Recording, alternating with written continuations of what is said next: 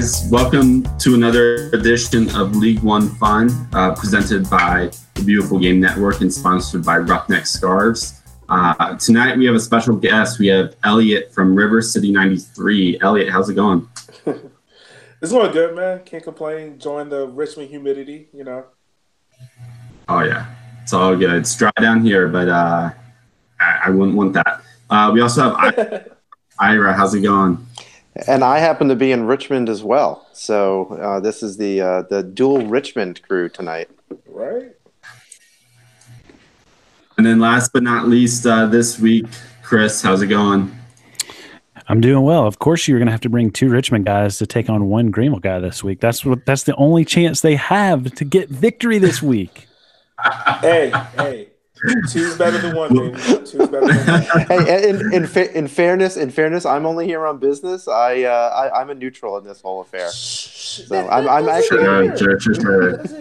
That doesn't Allegedly. matter. Two's better than one. Tonight, guys, we have a little bit of news. We're going to be recapping the last week of games and then previewing this weekend's upcoming games along with some fan questions. But to start out some news today, it was announced this afternoon, of potential second round Open Cup matchups. This is, of course, only if these teams win their first round matchups, which were announced last week.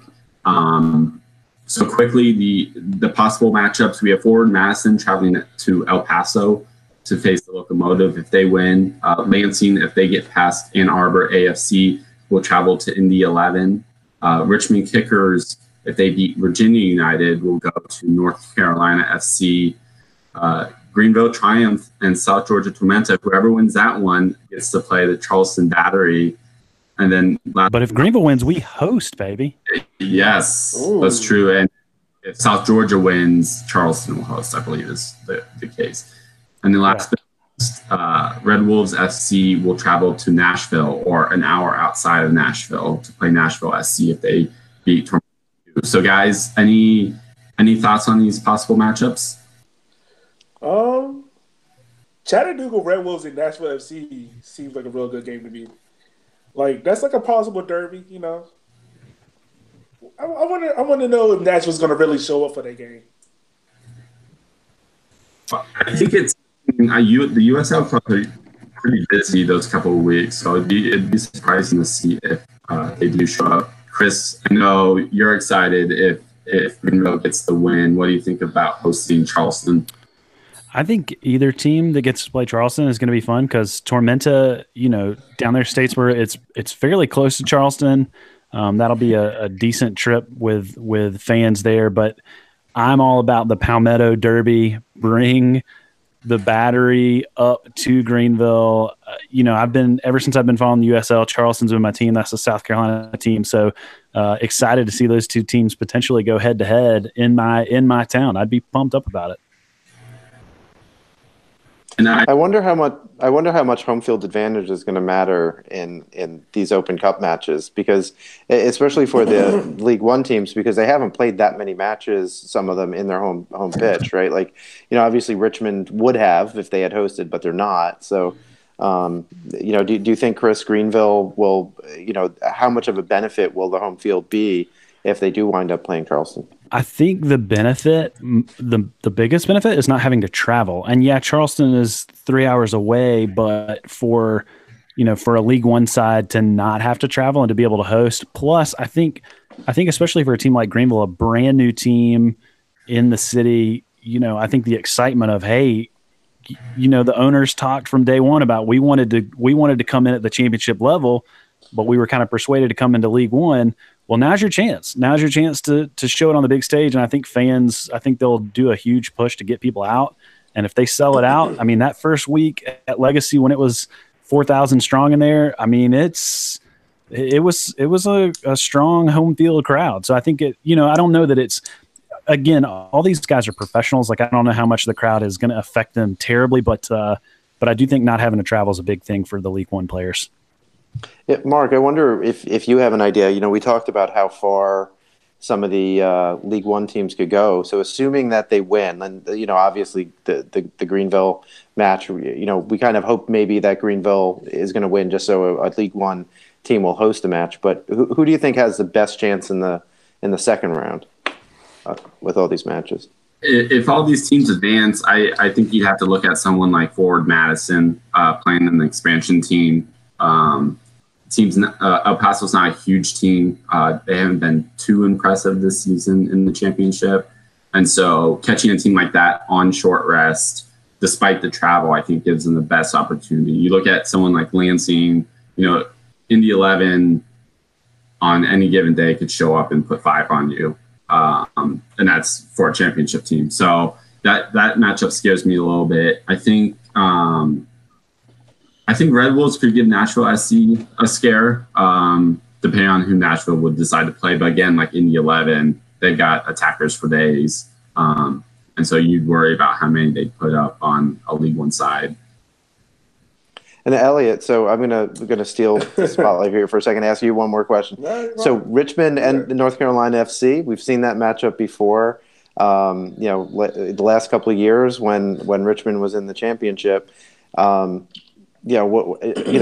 Richmond is not doing well in League One, but quite frankly, North Carolina FC only is toward the bottom of the table in the East of championship as well. So what do you think about that matchup? Yeah. I think it would be a unique matchup. It's kind of like a derby almost because it's like the I-85. The I-85 derby. I would say if we're going on the road, I think Richmond will get up for it. I think kind of us not playing at home will be to our benefit almost because it's kind of like we don't have the pressure of the crowd on us. Not last year, but the year before that, us losing the Crystals in the U.S. Open Cup wasn't good. Last year, we went up to Philadelphia Union. So I'll be kind of interested. I'm really hoping that Richmond doesn't get big eyes against Virginia United and then overlooks.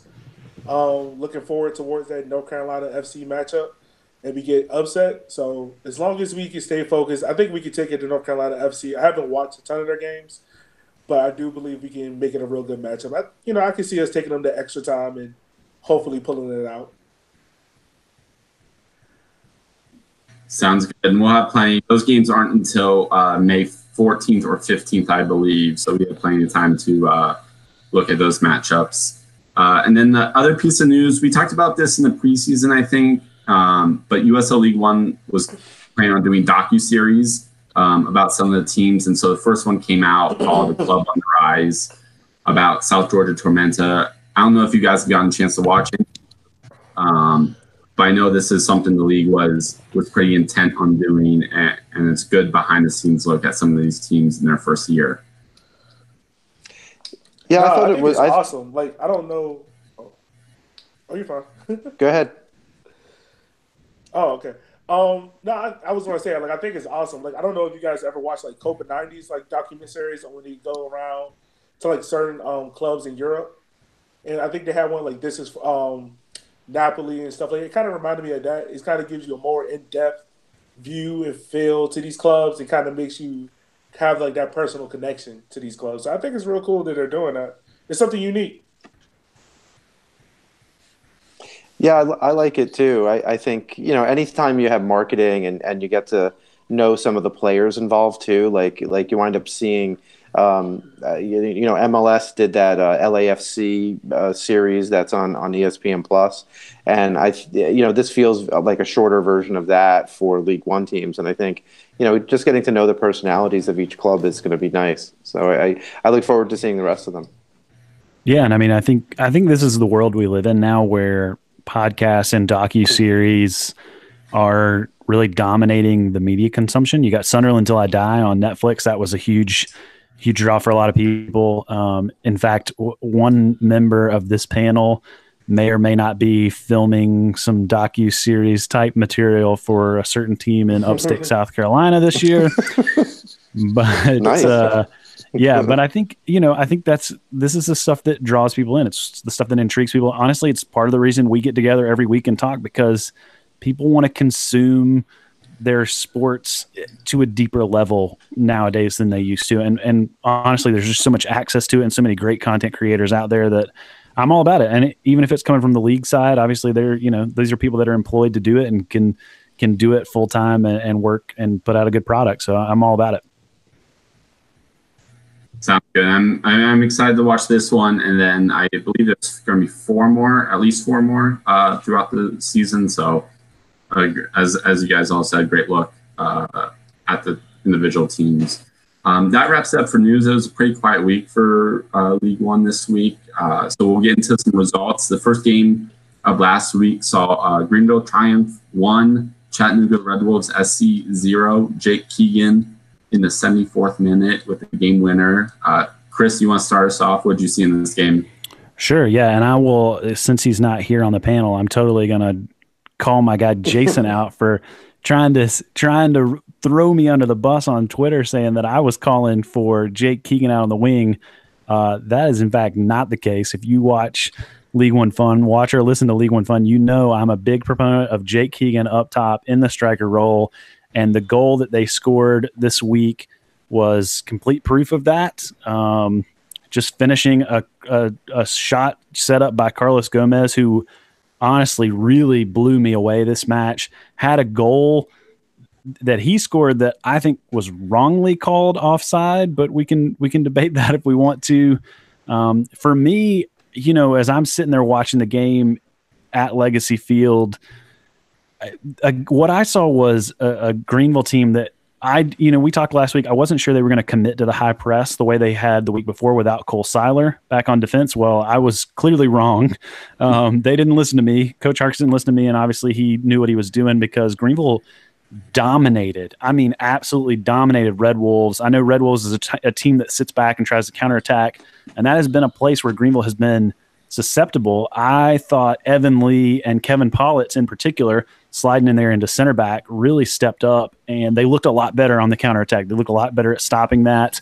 And to me, the man that I named man of the match over on GVLsoccer.com was Travis Ward, a guy getting his first start out there on the right wing in place of Edmundo Robinson. And I mean, he was big and bulky and was bodying guys off the ball, creating chances. They looked really good. It was hard for me to come up with some things to criticize Greenville on, but they looked really good. And Red Wolves just kind of, they looked fine and sufficient, but I think their age showed a little bit in this match. I mean, they just looked kind of clunky and slow at times, and there was a lot of, the thing about being soccer on this level, you get to hear a lot of the interaction between the players. And it just seemed like they were not cohesive, and they were chipping at each other. They were yelling at each other. It just, I don't know. I'm kind of out on Red Wolves now after seeing them in person. I really didn't think they looked like a cohesive unit. Well, and that's something you said now 2 times in the first 3 or 4 weeks about Red Wolves. So it does not get better. That's definitely a concern. I noticed, I don't know where I read it, but I saw that Bermudez started on the left again. Was it better this time? He did. He started on the left, and they actually switched him around right at halftime, but pretty much right immediately switched back. I think Bermudez has looked really good on the right, but this match, he looked really good out on the left. I think he's growing and not holding on to the ball too long. And the other thing is, I just think Travis Ward was dominating his defender on that right side. Like, there was just no sense. He's so much bigger, and Bermudez is this small, tiny 19-year-old. I think it was just working so well that even after they switched it, I don't think it was paying dividends, so they just switched it right back. I think it's interesting how Kevin Politz is, he's really been helping you guys, particularly stopping some of those counters.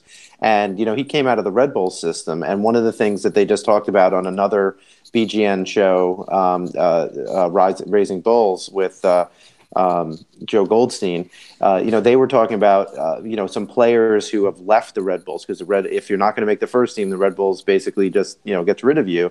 And Kevin Politz was one of those guys last year where he actually looked really, really good on the back line and could slot into that center back position. And I think, he's been doing a great job for you guys at Greenville. And I've been really impressed with, how cohesive your defense has been. Not that you haven't let in some goals, but at the same time, it's like in general, I think these guys' chemistry is really improving. Yeah, he's been really great out on the right at that right back position. But honestly, the way he played at center back this week, I'm not sure I wouldn't look to maybe keep him in that role because he really, really came in big time on fighting those counterattacks. And the first goal ever scored in League One history when Tormenta struck up that counterattack, it was Pollitt playing really high up on that right side and he kind of whiffed. I feel like if he was at a center back position, that wouldn't have happened. So it'll be interesting to see how Harkes adjusts and if he moves him back out on the right or if maybe he tries to play him back centrally more. I don't know. We'll see. Elliot, any thoughts on this match? I'm just really hoping that Greenville doesn't look that good against us this weekend.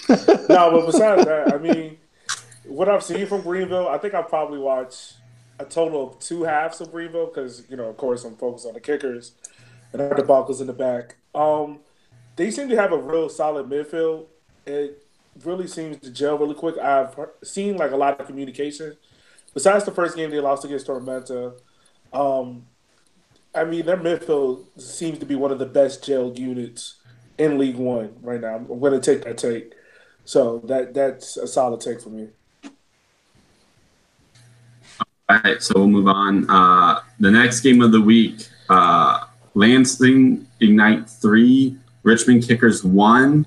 We had a red card, a second yellow to Maxi Rodriguez of Richmond in the 35th minute. And then the scoring waited until the second half. We had in the 47th minute, Nick Moon. In the 55th minute, Alex Bruce, both of Lansing. Dennis Chin got one back for Richmond in the 66th. But just 4 minutes later, Stoneman, off a corner kick, I believe, buried the third goal for Ignite. And that's the second 3-goal victory for Ignite over Richmond in the first 3 weeks. Elliot, we'll start with you since kickers are your team. What went wrong? I think what went wrong was Maxi's red card. Because if you look at the first 30 minutes or so, we were kind of pressing Lansing back into their own head. It was kind of like the first game, but flipped on his head. Lansing was kind of like forced into their box. They didn't look comfortable on the ball. They didn't look like they could make the easy passes. And when Maxi got the red card, it's kind of like Lance's eyes lit up because the one thing you don't want to give Lance is the opportunity is to have a man advantage on you. They thrive on that since they're a very high pressing, aggressive pressing team. And it just seemed like we never really adjusted to it. I mean, the first goal from Nick Moon, there's no way Akira was saving that. It's kind of like he cut in, and it's actually my co-host who's pointed out to me, Boham, he actually slipped on the Batesville infield turf, and that's when Nick Moon made the cut, and he just right-footed it into the top right corner. And that happened right after halftime, and it was kind of like once that moment happened, it was pretty much like any plan that Coach Buelow had, it pretty much got scrapped. And it was kind of like, now we got to go attack them. We can't sit back how we want to, be defensive.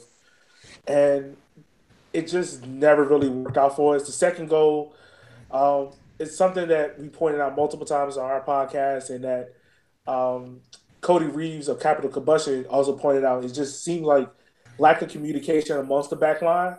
I mean, the back line for us is it's fairly new. We only brought back really 5 starters from the start of this year.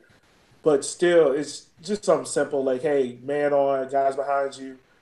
And everyone was just ball watching at that moment. So now you're going down 2-0. And then Dennis Chen, he had a real scrappy goal to get us back to 2-1.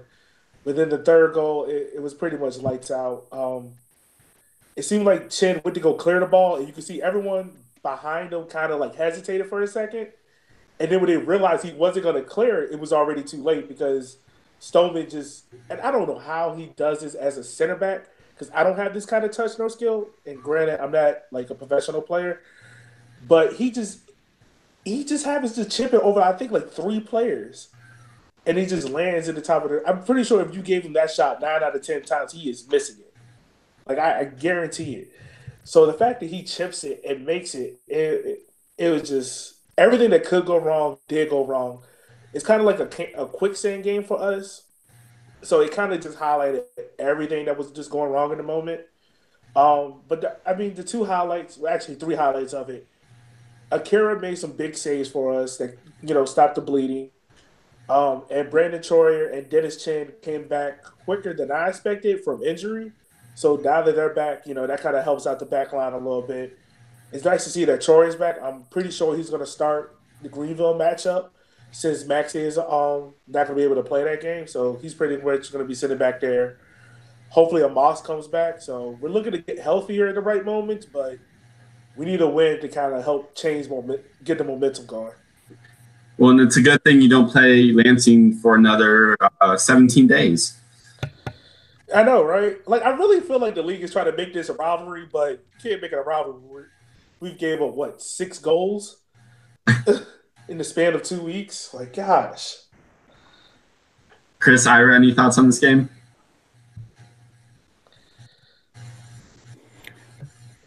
Ira's muted, so I'll go ahead and jump in. I think anytime your captain goes out with a red card, Maxi Rodriguez, he's the guy for Richmond that really is driving the play. He's the engine of the kickers in a lot of ways. I mean, he's creating chances.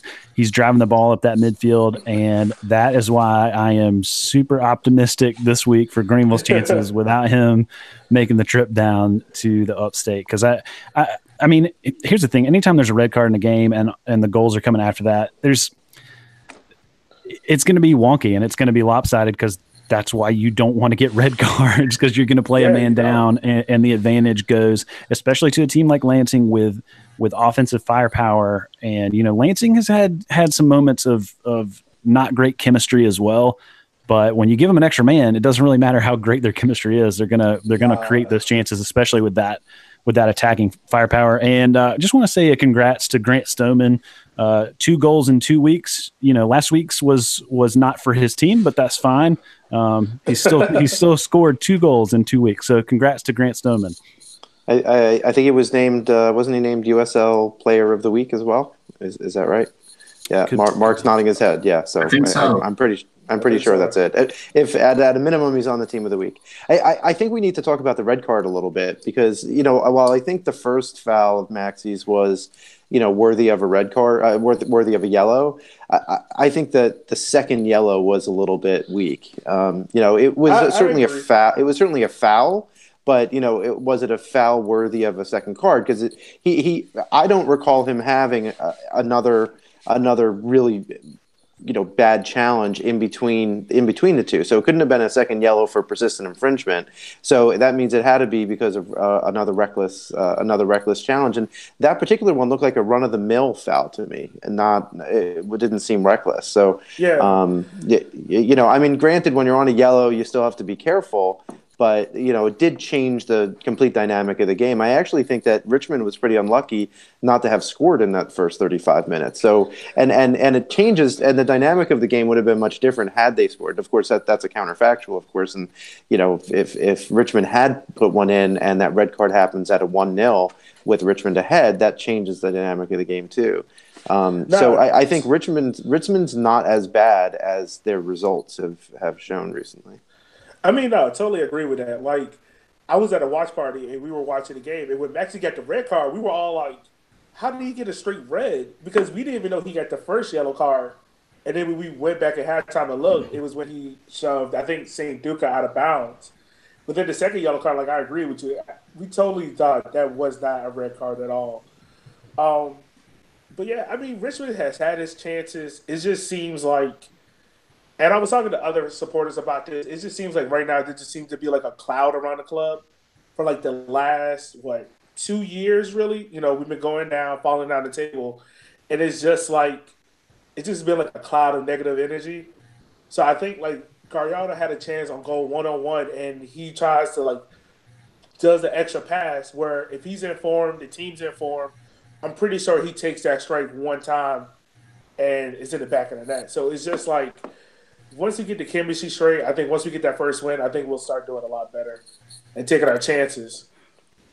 Yeah, I mean, Ira, this is the thing where we talked about this last week, especially in that Greenville Lansing match. Like you just have to be smart. If you're sitting on a yellow card, you can't make foul. You just can't make fouls, whether they're worthy of a second yellow or a first yellow. I actually appreciate that a ref's going to give a yellow card, whether it's a first or a second. Like if that's his opinion that it's a yellow card, like go ahead and give it. I've never been a proponent of like, well, if it's a second yellow, it's going to be lead to a red. It needs to be like really, really a yellow. I'm kind of a proponent of if it's a yellow, it's a yellow. Now, whether this one was or whether this one was or not, that's debatable. But I think you just have to play smarter if you're on a card, and that's unfortunate. It's again, I'm relishing it as a Greenville fan, knowing we're getting to play them without their captain this week. So, but yeah, I mean, I think this is going to be an issue at this. We've talked a lot this season about League One as a level of professional sports and what sets it apart as Division III. And I think this may be an area that we're starting to see is going to show its Division III-ness of kind of discipline in that way and understanding situational discipline when you're on a yellow card, knowing how to play from that point. Yeah, I agree with that. One of the aspects I think we haven't talked about yet, it was mentioned, but if you guys watched the game, what were your impressions of the field? I know the turf that was over the infield dirt didn't look great. And you mentioned how it might have led to the first goal. But how would you compare that to the other fields you guys have seen this year? It's the worst field out there. Like Orlando City B probably has no fans, but at least they have like a suitable pitch. And this is like in no way shots to Lansing. Like I love the Lansing guys, but first of all, the field dynamics looked off. Like there were so many balls that went out of bounds that the field judge was just like, we'll keep it in bounds. And then like it was literally like one point in the game. I think it was Bodok slipped and like a patch of grass just crumbled up like a dead raccoon. And then he just looks at the ref and the ref is like, keep playing, it's fine, don't worry about it. And he's just looking like, the field is literally lifting up. I think this is something you see at every level. I mean, I remember seeing Atlanta United and up in New York City a couple weeks ago, and a defender slides and a huge chunk of the sod comes up because anytime you put temporary sod down on a baseball diamond, you're going to get this. And there's baseball diamonds at every level of soccer in America, and it's I think we all can agree like in an ideal world you don't have that. You can play on actual soccer pitches or even football fields for that matter.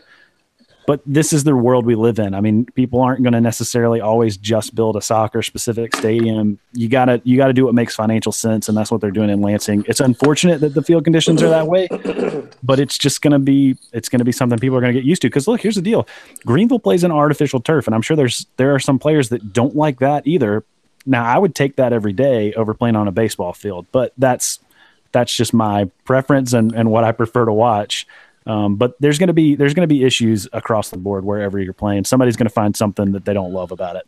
I'm sure you guys don't remember this, but at least there's a requirement now by U.S. Soccer that you have to play on all grass. I mean, look, I watched Pele play at Yankee Stadium where they still had the dirt in the outfield, in the infield, right? So like literally a quarter of the pitch was dirt, and which that really changes the dynamic of the game even more than this. So I think we're making steps in the right direction, and eventually when we have enough soccer specific stadiums, it'll be better too. But I agree with everything Chris said. Like it's a fact of life. We're going to play in baseball stadiums for a little while, and eventually when the sport grows big enough and everyone spends enough money and they stop watching the Premier League and they start watching MLS, USL Championship, and USL League One instead, there'll be way more money in the sport, and we'll all be able to have great stadiums.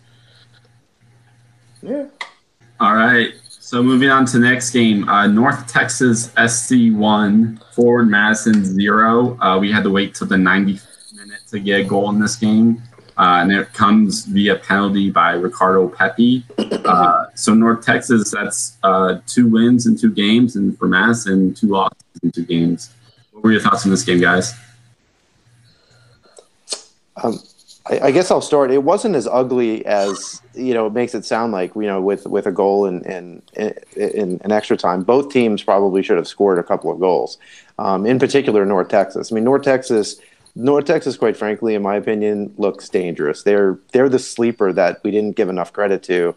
I think in our preview shows, because at this point I would say that they're very likely to make the playoffs, just the way that they're playing, and if assuming that their players don't get all pulled up to FC Dallas, but which will probably happen. Well, Dallas will just send him 11.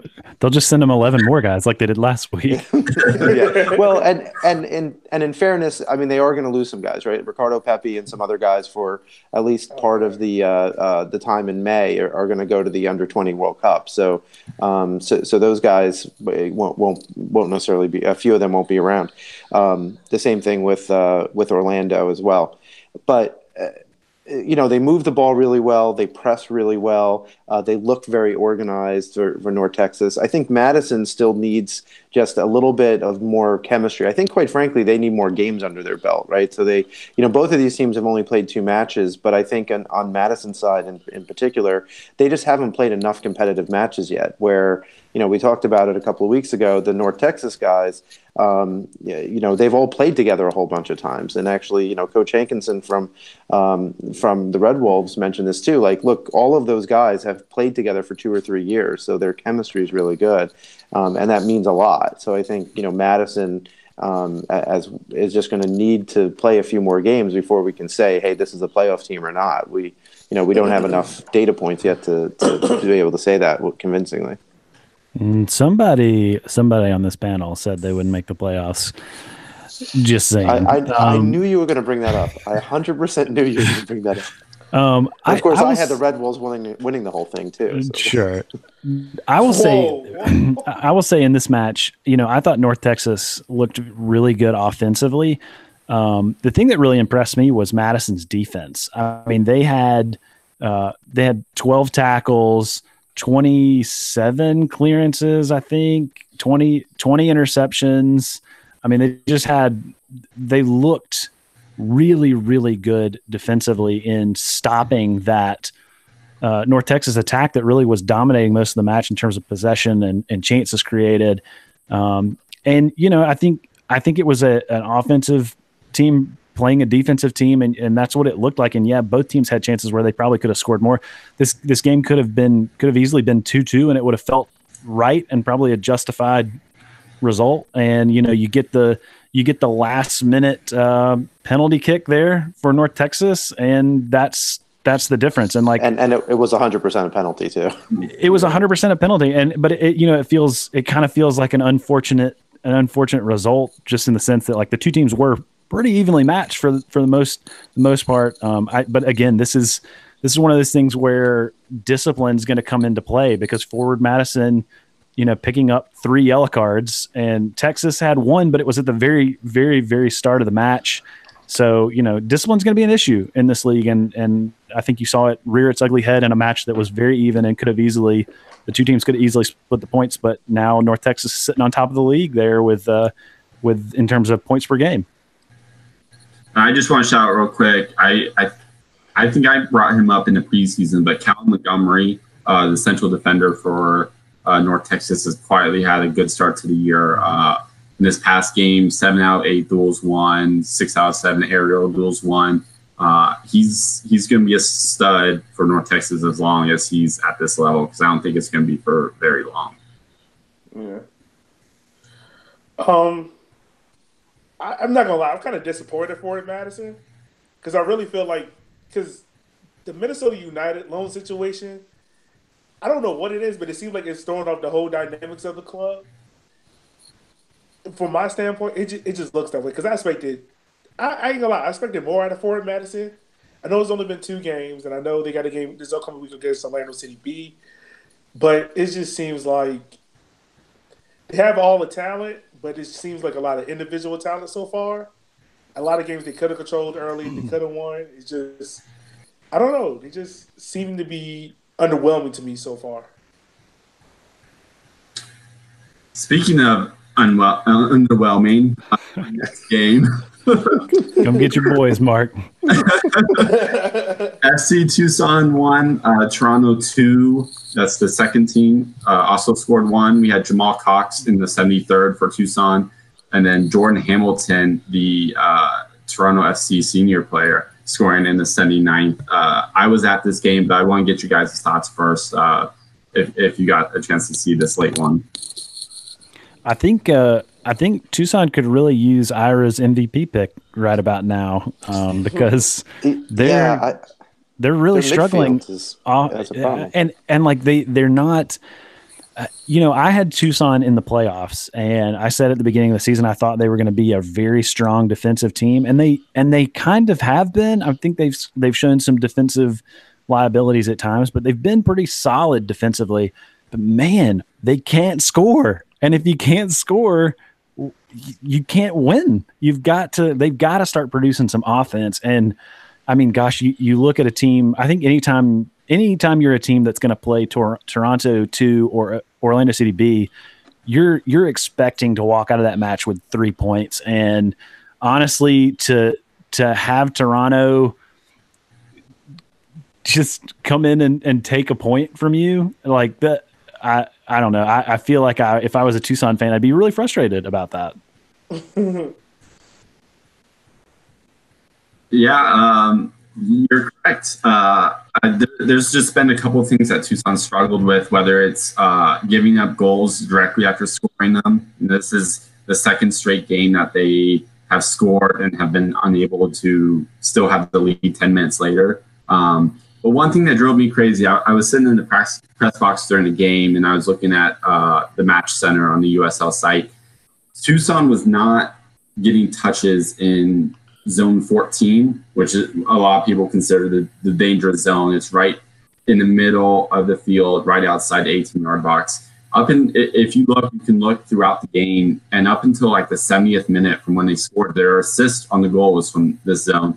They just were not getting touches. Whether that's by design or whether that's just based on how the defense is playing, Tucson is just spending way too much time out on the wings and not getting any results from it. And I don't know what they're thinking really in continuing the definition of insanity, repeating something, expecting results to change. It just hasn't worked so far. I think. Based on how the game played out, I think they were even lucky to get a point. I think Toronto really looked good in the first half, especially thinking players like Griffin Dorsey really impressed me. He just attacked the Tucson defense directly and got a couple of chances as a result. And I think Toronto was unlucky to not walk away with 3 points in this game. So, Mark, since you were there, like, what was your impression of the midfield? Because the one thing that we've seen with Tucson so far is having possession in that midfield. Even leading up, like the build-up play, getting to zone 14 has been an issue because, like you said, they've always been playing wide. Do you think that that's a personnel problem, or do you think it's more of a tactics problem? Well, I mean, you look at their lineups and you want to think so. Okay, Luis Martinez in that 10 role, and he's a great player.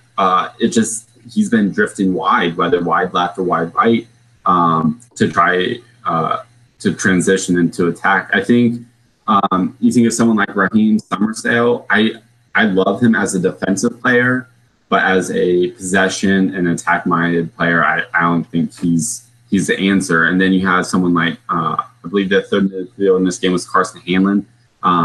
He was pretty invisible during the game. I was surprised he wasn't pulled. He played the whole game. I'm surprised he wasn't pulled at any point. He just was not influencing the game enough. And when you have one of your midfielders not putting any impact on the game, that leaves it a big hole.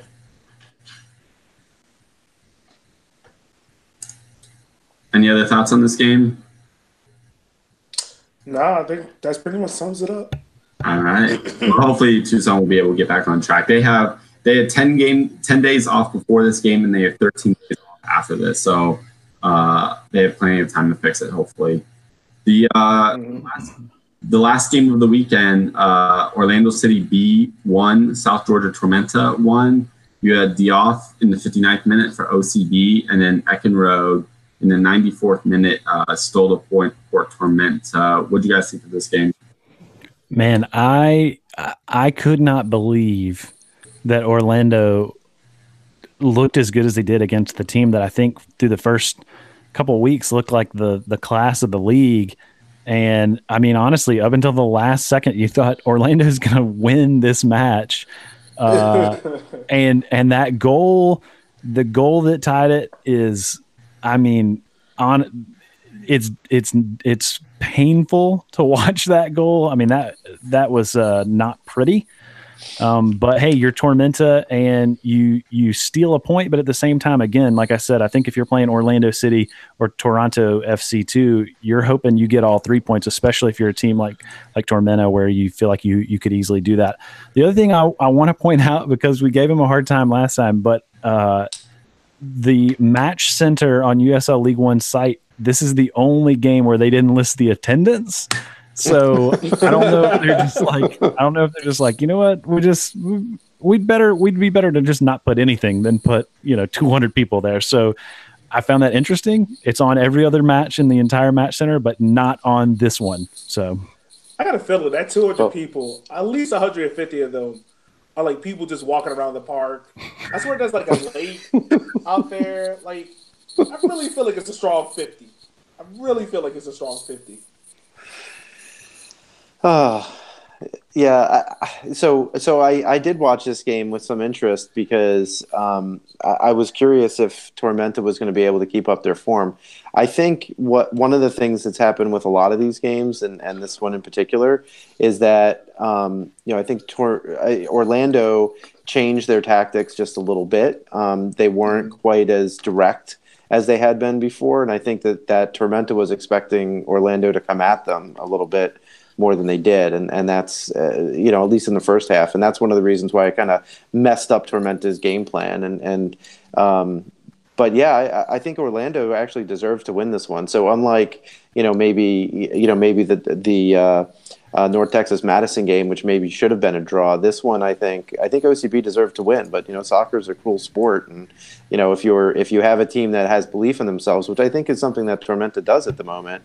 That was that they didn't give up, right, and to be able to kind of get a late goal and tie up the match was credit to them. I did find the attendance for the OCB game. Give it to me. Thanks to the USL Reddit. They have 246 written down as the attendance. 246. Well, so it went up. It's up 2 from last week. Eyebrow thoroughly raised. Yeah, I got to see ticket sales for that. I got to see ticket sales. Monocle emoji, eyebrow raised emoji, back to back. Right there. How many of those tickets were actually sold? Is the question. So that is. Those are the results from this past week. We'll transition now into a preview of next week. But before we do, just because it's actually based on a fan question later, let's get standings. Right now you have Tormenta FC in first place with 8 points on 4 games played. That's the important part. Lansing Knight on 6 points with 3 games played. North Texas on 6 points with 2 games played. Triumph on 4th with 6 points with 3 games played. And then you have Toronto and FC Tucson tied right now on 4 points. Toronto's played 1 less game than Tucson. Chattanooga is in 7th with 3 points on 3 games. Richmond Kickers and Orlando City B both playing 3 games are on 1 point, and Forward Madison bringing up the rear. Wait. Who's bringing up the rear? Who's bringing up the rear? Forward Madison. Say it again for the people in the back. Forward. 2 games out. 2 games, no points. They could be up to 3rd by the time they equal everyone on games. You never know. But going into this weekend, speaking of Forward Madison, matchup of the Cellar Dwellers, OCB will be hosting Forward Madison, which I believe is their last away game before they finally open up their new stadium up in Madison. So they've made the road trip. It hasn't been pretty, but they've done it. Chattanooga will host South Georgia Tormenta, and then Greenville will host the Richmond Kickers. This is a light week. Four teams are off this week. And so not much to choose from our pick'em, but we're going to discuss OCB, Forward Madison, and Red Wolves, Tormenta. Elliot, let's start with you. What are your picks for these two games, and if you have any comments regarding why? I'm going for OCB versus Forward Madison. I'm going to draw. I don't think Forward Madison's had a game at home yet, have they? They played every game on the road, right? Yep. Next week will be our first game. Yeah, so I'm kind of going with the emotional draw on this one. I think OCB plays lights out for Bagru because, he got injured, unfortunately, in the game against Tormenta. I think Forward Madison is still trying to get, like I said earlier, they have a lot of great individual talent. I think the thing about it is they haven't really meshed well.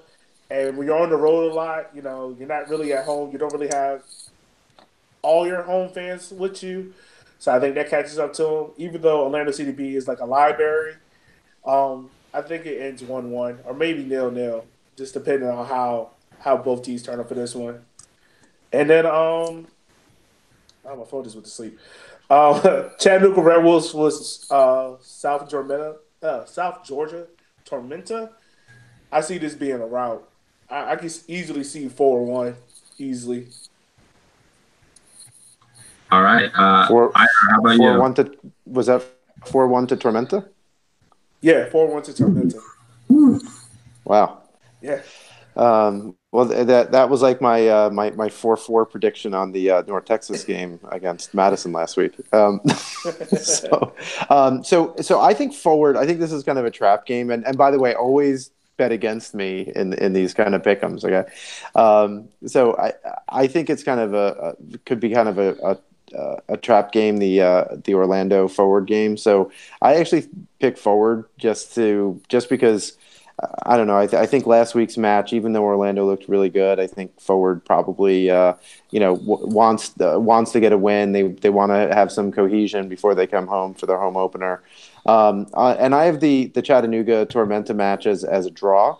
I think that Tormenta started strong, but now that people have tape on them, the Red Wolves are going to be able to figure out how to kind of stop Tormenta's attack and right some of the ship. So I see that coming up with not a goalless draw, but something like a 1-1 or 2-2 draw in the end with a few goals, and it'll be exciting. But at the end of the day, they'll have to split the points. Hey, Chris, how about you? What do you see happening in these games? Yeah, I think it's the third game on the road for Forward. They're going all the way down to Orlando.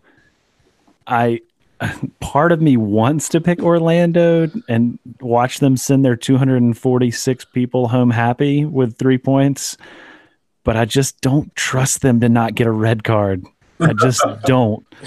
So I'm calling it a draw because I feel like that's the safest pick at the moment.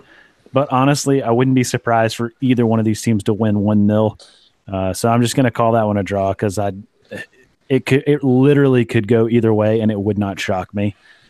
Tormenta and Chattanooga Red Wolves, I think Ira's right. I think the book is out on Tormenta a little bit. I think some of the early season, hey, we've been a team. We brought back a lot of people from our team from last year.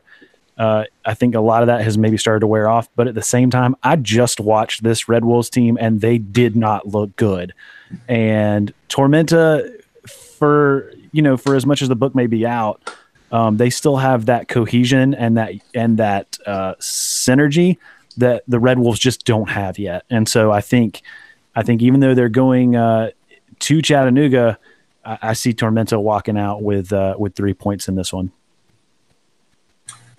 I actually have the same exact results as you, Chris. I think a tie between Madison and OCB is likely. I think for Madison, it's just like you said, they're weary from the road. I think OCB is that team that will catch a goal if you're not looking, and I think that happens in this game. So I think like a 1-0 result or even a 0-0 draw is likely. And then I have Tormenta.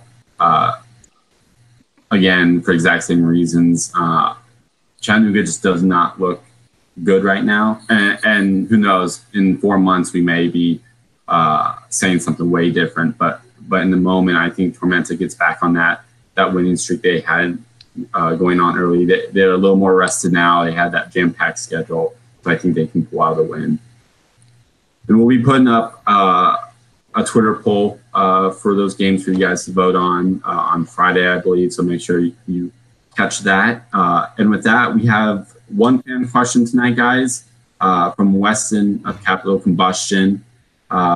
His question: give me a team in the bottom 5 you think will make the playoffs, and what team in the top 5 would you consider the best playoff lock at this point? Ira, do you have an answer for this? So I don't have it in front of me, but I still think that Chattanooga is going to wind up making the playoffs. I that's not the consensus pick, obviously, but I'm also a non-consensus kind of guy. I do think that eventually they'll turn it around. They'll pick up some points and squeak into the playoffs. I think I had them at 3rd or 4th in the regular season, and I'll stick with that. I think that's likely. And should we do the other one now too? Who's going to drop out? Yeah, go ahead. Yeah, so it's who's the lock. Who's the lock in the top 5? Oh, who's the lock in the top 5? Sorry. Yeah. God, I think right now with the way they're playing, I would have to give it to Lansing. Their press has been really good. They've looked pretty cohesive, and I think that they can, that they'll probably, just based on some of the schedule that they have to go through next too. They play TFC 3 times, so I think that they're probably the most likely to make the playoffs. Elliot, how about you? What do you top team in the bottom 5 that you think will make it, and team in the top 5 that will for sure? Do we give him a pass if he says Richmond?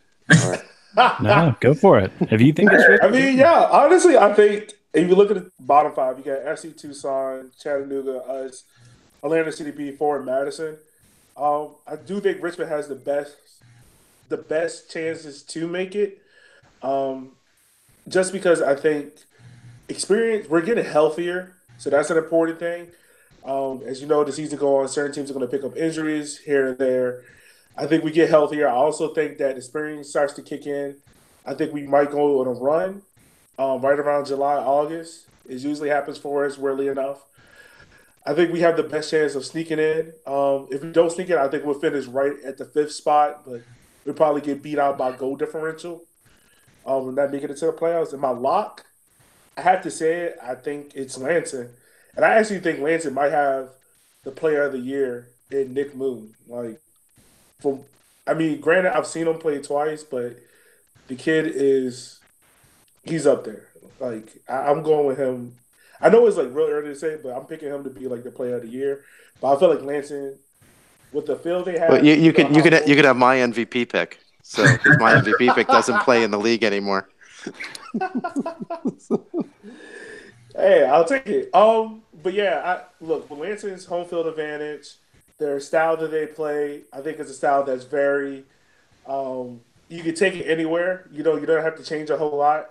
I feel like they're probably the best team to make it in, and if they get home field advantage, it's very few teams that I can see going up to Lansing and beating them. Fair enough. Chris, what are your thoughts? So I agree that I think Richmond is got a really good chance from down there in the bottom 5. But look, I'm nothing if not consistent, and I picked Tucson to be in the playoffs, and I really think they've actually, as bad as they've looked to start the season, they're in 6th place. I mean, they're not out of it. They've done a good job of even in this lull here to start the season, they've maintained position over a lot of teams. And so I think they're going to figure it out. I think even if that means signing an offensive attacker to come in and shore up that finishing for Tucson. So I think that they're going to turn around. Defensively, they're good. And so I think if they can just keep doing that, if you can keep people from scoring goals, if you can figure out a way to knock some in every once in a while, you can climb that ladder pretty quick. In terms of locks in the top, I think the question was in the top 5, but I'm just going to go ahead and say the top 4 because that's the playoff spots. Here's my thing. South Georgia Tormenta in first place right now. I think the book is out on them a little bit. I think they're going to come back down to earth a little bit. Lansing, I'm not sold on Lansing. I think they're going to win a lot of games, but I also think they're going to lose a lot of games this season. They're going to be they're going to be the roller coaster team of the league. North Texas looks like the class of the league right now, but who knows if it's going to be the same team in a month from now. There could be complete overhaul, and that's going to be true of any of these B2 teams. I mean, you never know what's going to happen. So to me, the team that I think has the core that I don't think is going anywhere and is only going to add players because they only have 19 on the roster right now, give me my hometown boys. I'm not saying that to be a homer. Ooh. I really think of those top 4 teams, they're the team right now that is going to be the most consistent throughout the season. You know, aside from a blown counterattack goal, they'd be undefeated right now. So give me the triumph. I'm actually going to agree with you. I think Greenville's my lock. Currently in the top 4. I don't know where in the top 4 they'll finish, but I think they'll stay in that top half for the whole season. And I think Richmond, if any of those teams, I'm looking at the standings, any of those teams based on what I've watched so far are going to make the playoffs. I think it's Richmond. And again, a month from now, 2 months from now, it could be a totally different answer because of player signings, guys coming back from injury. So it's still early on in the season to be predicting who's going to make the playoffs after 28 games when we played 3 so far. So that was our only question of the night. So we'll actually wrap it up for us, guys. Before we head out, I want to thank our sponsor, Roughneck Scarves. Roughneck Scarves is the official scarf supplier of MLS, USL, and US Soccer. You can get their scarves or custom scarves for your group at roughneckscarves.com. Also, thank you to BGN Network for hosting us. You can go to bgn.fm for a plethora of USL-related podcasts. And before we head out, Elliot, where can the people find you at? You can find you can find my personal Twitter at Yogi McLovin. You can find that on Twitter. You can also follow me at River City 93 on Twitter. Follow more River City 93. I need more followers so I can spread out to the masses. But yeah, that's about it. I think you guys for having me on tonight. Yeah, thanks for coming on. Ira, where can the people find you? At Ira Jersey on Twitter, and I'm trying to figure out how to use Instagram and what the best way to do that is. That's also at Ira Jersey. So, and Chris? Yeah, go follow my podcast and writing account at YTSS Podcast. You can listen to me drone on by myself. That soccer show, or you can go read my ramblings at gvlsoccer.com.